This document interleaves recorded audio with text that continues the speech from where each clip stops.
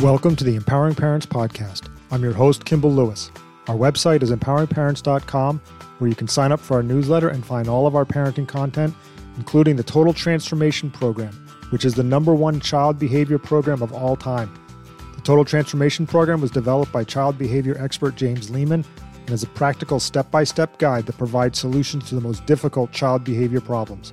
You can sign up and begin the program today at empoweringparents.com. Our email address is mail@empoweringparents.com. We'd love to hear from you. Welcome to the Empowering Parents Podcast. I'm Kimball Lewis, and this week I'm going to share with you one of my favorite articles. It's called, "I Love My Child, but Sometimes I Can't Stand Him." And it gets to the heart of a lot of the parenting guilt that we see when we work with parents. And it's all tied around with your child's behavior and how you feel about your child and the guilt around why you feel responsible for your child's behavior, and even more so the guilt you feel around getting to the point where you actually don't like your child, often because of their behavior. It's an article by James Lehman. I'll provide the link in the show notes below, but it's called, "I Love My Child, but Sometimes I Can't Stand Him." So here goes. You do anything for your child, but you feel guilty about admitting the truth, even to yourself. The truth is, sometimes you don't like your child very much. It's a secret that many parents of acting out kids share, but rarely confess to anyone. When parents say they don't like their child, I think that dislike almost always stems from their child's inappropriate behavior. These parents are understandably frustrated because they're tired of the constant backtalk, yelling, and arguing. Or they may not like the way their child treats them, their siblings, or their teachers at school. And I understand that. This article is directed toward those parents. You know, there are times when parents don't like their child because of a certain stage their son or daughter might be going through, particularly adolescence. As a father, I experienced this myself. When my son was 8 or 9, he was a pretty good kid most of the time. I enjoyed my time with him, and I couldn't imagine him ever leaving home with all the unpredictability and risks that were involved. But by the time he was in his mid-teens, I disliked his behavior so much that I was ready for him to go. A child's adolescent development and identity formation almost always include breaking away from their family. Sometimes that translates into obnoxious, annoying, or self-involved behavior on the part of teenagers.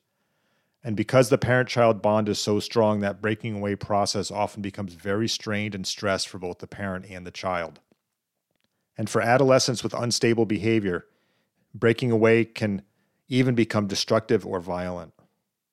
An important part of this separation process is that the parent learns to let go. Ultimately, the parent wants and needs to push the child out into the world. They get tired of having this strong-willed, opinionated person in the house who makes demands and argues with them all the time. When their kids are in their late teens, many parents want them to go to college, find a job, move out, or rent an apartment with a friend. And I think that's completely natural. It's all part of your child growing up and starting a life of their own, even if it's painful at times. This is the time that parents complete the parent-child part of the relationship and begin the parent-adult-child relationship. And this transition is rarely without friction. Here's an important distinction I'd like to make again. Not liking your child's behavior is very different from not liking them as a person. That's hard to define for a lot of parents because a child's behavior becomes part of their personality in some ways. You can't tell where they end and the behavior begins. And it's not only their behavior, they also might be using their personality to confront, attack, or demean you. Physically, you'll also associate them with their personality. The words are coming out of your child's mouth, after all. You can see the nasty look on your daughter's face. You can hear the rude tone in your son's voice. It's easy to get frustrated and annoyed with those behaviors, and it becomes easy to dislike the child who's performing them. The truth is that sometimes kids can be a pain in the neck, just like the rest of us. As parents of teens know, that behavior gets even more intense when children go through adolescence. The good news is that when your kids are being obnoxious or unpleasant and you feel yourself getting angry, there are effective ways to avoid taking their behavior personally. A lot of my direction for parents is not to take this personally. Although this often feels like a personal attack upon you, it's not. Rather, it's driven by other forces such as your child's fears, frustrations, and the need to develop their own identity. Try not to fight it, no matter how hard it may be at times. Avoid screaming at your child and getting into conflicts and unnecessary power struggles. Parents often take that kind of behavior personally, but remember there are irresistible developmental forces taking place here for both the parent and the child. One of the things I try to teach parents is to talk more positively to themselves. I realize this may sound simplistic, but try to think of it this way. We all talk to ourselves all the time. We think in words, and perhaps too much of the time we think in negative words. Our inner thoughts seem to obey the law of gravity. They just naturally fall unless you hold them up somehow. Psychologists have known for a long time that our brain tends to go negative.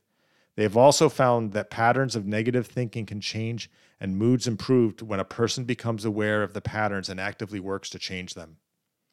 Yes, you can change the way you think, and when you gain control over your automatic negative thoughts, you manage situations better and you feel better at the same time. It's the basis for much of today's psychology and counseling, and it works. Let's say you're driving home from work and you're about to see your teenager. You're saying to yourself, I hope he's not going to start acting up again today. I'm so sick of his attitude. Or maybe you're saying to yourself, I don't want to hear about my daughter's boyfriend anymore. I can't deal with her moodiness all the time. Here's the truth. If you're talking to yourself negatively on the way home, you're feeding into the problem. If you are expecting a fight when you come home through the door, you will get one. Instead, I recommend that you say things to yourself like, what can I do differently so we won't get into an argument as soon as I walk in the door tonight? In other words, think more about the solution and less about the problem. Again, think more about the solution and less about the problem. Talk to yourself about the skills you can bring to the situation. One of the things I recommend to parents who work is to have the following rule with their kids. For the first 10 minutes after you get home, your kids should leave you alone. That way you have enough time to go up to your bedroom, change your clothes, and get your head ready for parenting your children at night. Transitions, and by that I mean going from work to home or school to home, are difficult for both adults and children. Try to organize your time so that you're taking that into account. You may feel like people are looking at you and judging your parenting as inadequate when your child's behavior is inappropriate. We all hate to be judged, and even if we deal with it effectively, that doesn't mean it's not a problem. It just means that we don't take it personally anymore. If your child's acting out, you might have tried to tell your parents or other relatives or friends about it in the beginning. But if this is a persistent problem, most people eventually get tired of hearing about it. And we all know that family members and friends can be very judgmental and critical. And when they are, it's easy to experience that judgment as shame and guilt. As a result, you may feel as if others don't see you as a good parent. The criticism hurts even more when you already have doubts about your parenting. It's why so many parents feel shame whenever their child behaves inappropriately in front of those people. These are heavy, powerful feelings, and many parents blame and resent their kids for making them feel that way. It's a vicious cycle. My advice is to not blame your child for how others are making you feel. Just focus on your child's behavior and not on how others are making you feel.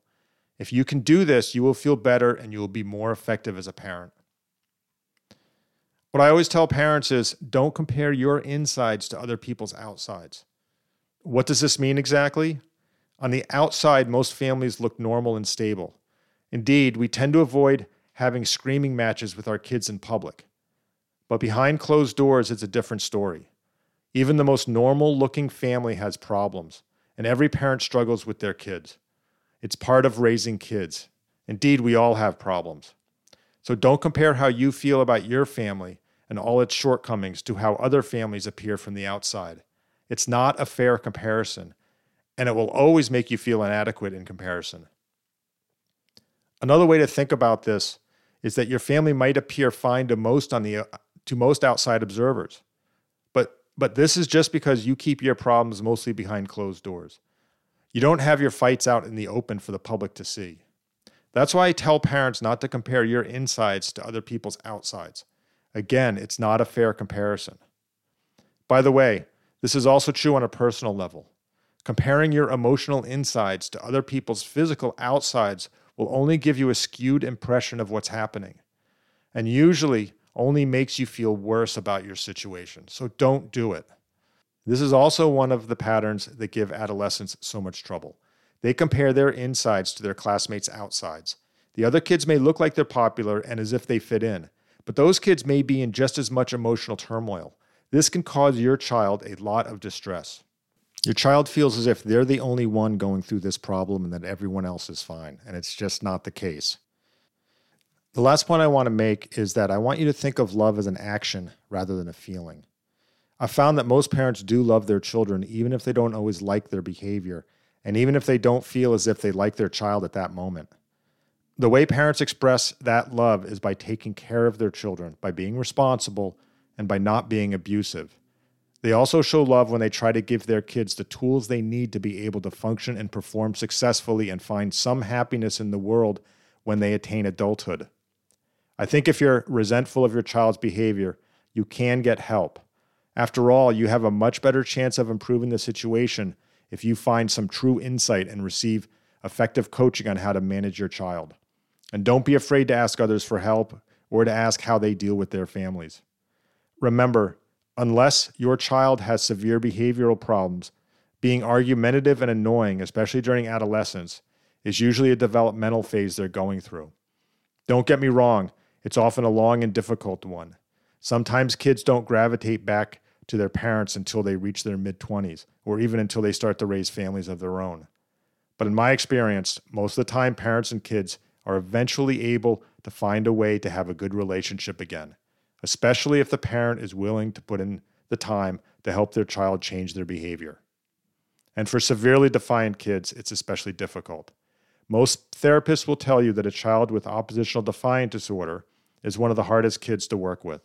First, they won't talk to you, then they lie, then they're abusive, then they're negative, then they blame everyone else for their problems. These are tough kids, and they're tough to like. Sometimes they're tough to love, too, and that's okay. We're only human. That completes this article on our site titled, "I Love My Child, but Sometimes I Can't Stand Him" by James Lehman. I want to point out one thing. At the end of that article, he brought up the issue of kids who may have oppositional defiant disorder, and that that's a very difficult situation. If you go to our website, and I'll provide the links in the show notes below, if you go to our website, we have an entire section on dealing with oppositional defiant disorder, and we actually have a complete program dedicated to that called the ODD Lifeline. So I urge parents, if you think that's the situation you're in, to go to our website. I'll provide links to both of those in the show notes below. Before we wrap up, as I often do, I'm going to provide a quick clip from James Lehman, and in this one, he talks about what it means to be an empowered parent and why you shouldn't compare your insides to other people's outsides. Here's James. I know that there's a stigma associated with parents on asking for help or reaching out for help.